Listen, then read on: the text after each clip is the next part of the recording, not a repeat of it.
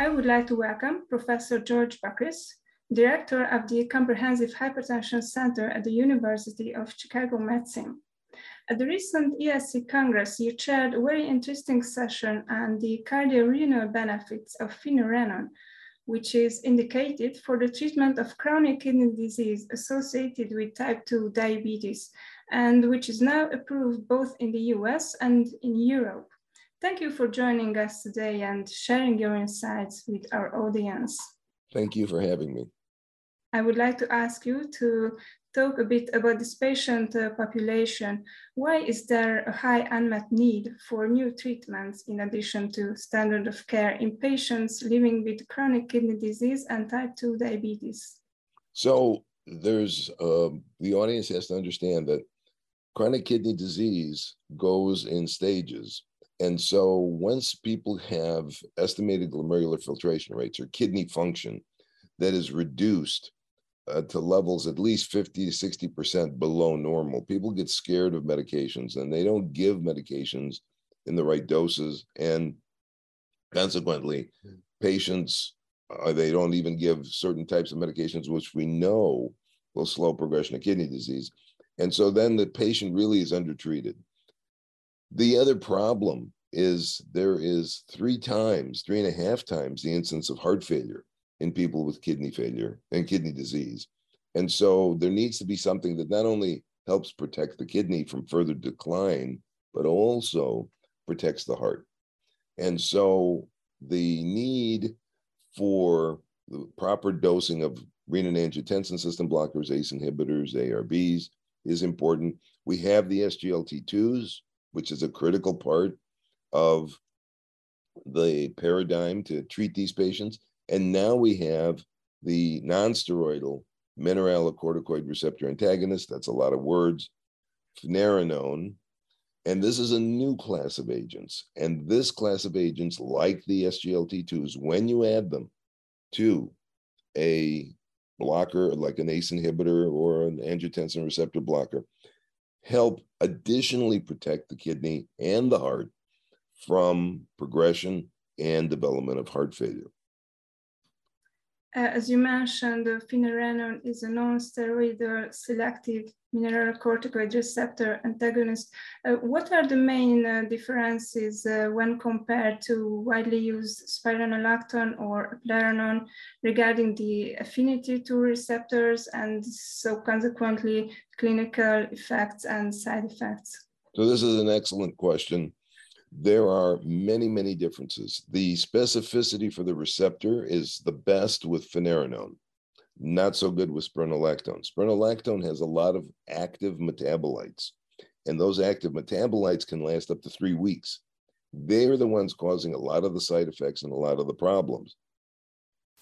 The blood pressure lowering effect of spironolactone is a little better than the blood pressure lowering effect of finerenone, but finerenone does not get in the brain. Spironolactone does. Finerenone does not cause gynecomastia. Spironolactone does. There are other changes on the receptor. The binding of the receptor is tighter and better with finerenone than it is spironolactone. The hyperkalemia risk is less with finerenone than it is with spironolactone. And the interesting thing is the half-life of finerenone is only 2 to 3 hours, and yet you have a 24-hour effect. Whereas with spironolactone alone, it's 1 day, 24 hours, but if you figure the metabolites, it's close to 1 month. So it's very, very different. They're very different chemically, and they're very different in terms of how they behave and how they interact with the patient in terms of a safety profile. Mm-hmm. 2 large phase 3 studies, Fidelio and Figaro, evaluated the effects of finerenone on top of standard of care on renal and cardiovascular outcomes in patients with CKD and type 2 diabetes. Could you share the principal findings of these studies with the audience? So when we designed both the Fidelio and the Figaro trial, we designed one protocol that we could use different endpoints and obviously different numbers of patients, but basically we could then put everybody together in one analysis. And so this is what we did. So the Fidelio trial was a kidney outcome trial with a secondary cardiovascular endpoint. The Figaro trial was a cardiovascular outcome trial with a kidney endpoint that was secondary. And when we put them together, we had over 13,000 patients in the fidelity analysis. And this fidelity analysis is the biggest database of a single endpoint, not single endpoint, single trial combined. So it's not a meta-analysis. It's very distinctive. And basically, from that, what we found was very simply this. The cardiovascular outcome reduction, which was a MACE endpoint, MI, cardiac death, non-fatal stroke, and hospitalization for heart failure was thrown in there. There was a 14% risk reduction in that group. And in the kidney population, we used doubling of creatinine. That's a 57% decline in serum creatinine, time to dialysis or renal death. And there we got a 23% risk reduction. Now, what's really important is if you look at the individual components, if you put it together, if you use finerenone, you'll get a 22% reduction in hospitalization for heart failure, and you get a 20% reduction in people going to dialysis. Now, that's on top of maximal dose, because that's what's different in this study compared to other studies, maximal dose ACE or ARB. And so I think it's important for the listener to understand that this is not just low dose ACE or low dose ARB. We made sure they were on maximal doses, like 100 of losartan or 320 of valsartan, those kinds of doses, plus finerenone.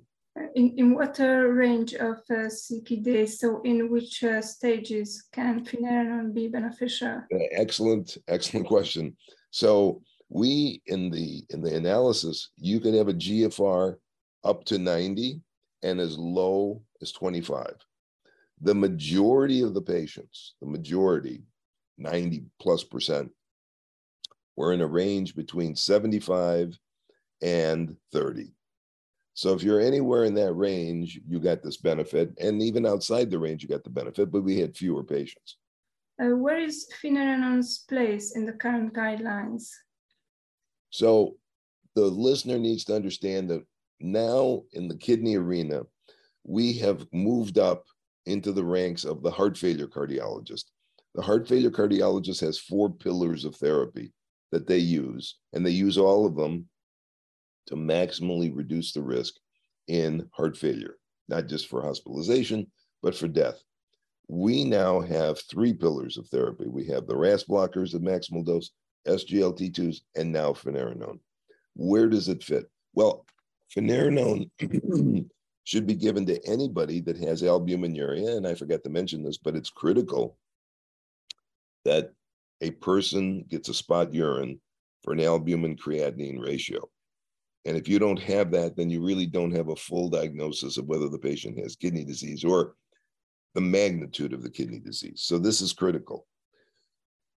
So in people that have any kind of albuminuria, especially if it's greater than 300 milligrams per day, absolutely, they should be on finerenone. Even if they're on an SGLT2, they still need more help because they're spilling a lot of protein. And that is an indicator of kidney disease progression. So they need this, they need that. The other thing is potassium sometimes can be a problem if the potassium levels are high, because this does block aldosterone, so potassium levels could go higher. So patients that have potassium issues should not be avoided. This drug should not be avoided, but the patient should be educated on a low potassium diet, and you start with a lower dose. You start with 10 milligrams instead of 20 milligrams. And that way, you should check the potassium within a month just to make sure everything's okay. And then if it is, then you can move up to 20 milligrams.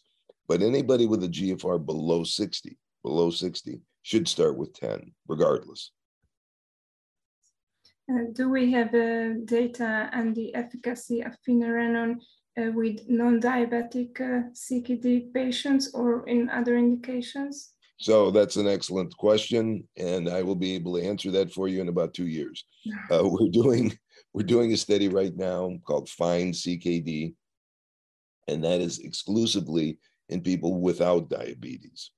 So that's something very important. We're also doing a study called the Confidence Trial. Now, this trial is looking specifically at the combination of an SGLT2 with finerenone on albuminuria reduction in exactly the same kinds of patients that we just published, to look at whether there's an additive effect on albuminuria or not. There appears to be in animal studies. There's a hint in the clinical studies, but we can't say anything definitive. So that's why we're doing this study. And lastly, there's a fine arts heart failure study. And in this study, it's specifically looking at HFpEF, heart failure with preserved ejection fraction, and it's going to be an outcome trial, and that's recruiting right now. And again, so all of these are between 1 and 3 years down the road. What is your personal clinical experience with finerenone in terms of tolerability, side effects, discontinuation? So I now have about 36 patients, about 35, 36 patients on finerenone with an SGLT2 and a maximally tolerated dose of an ACE or an ARB. I have to say that I have been amazed at the benefits. We had people with 3 grams of proteinuria that I've been able to reduce to 500 milligrams. So it's really dramatic, some of the things that I'm seeing. You should also, the listener should also know that when you first start this, the GFR may drop a little bit. Don't worry about that. As long as it doesn't drop more than 30% from where you started, you should be fine. And that will pan out as we go on. And we actually published this too when we put the original papers out a couple of years ago.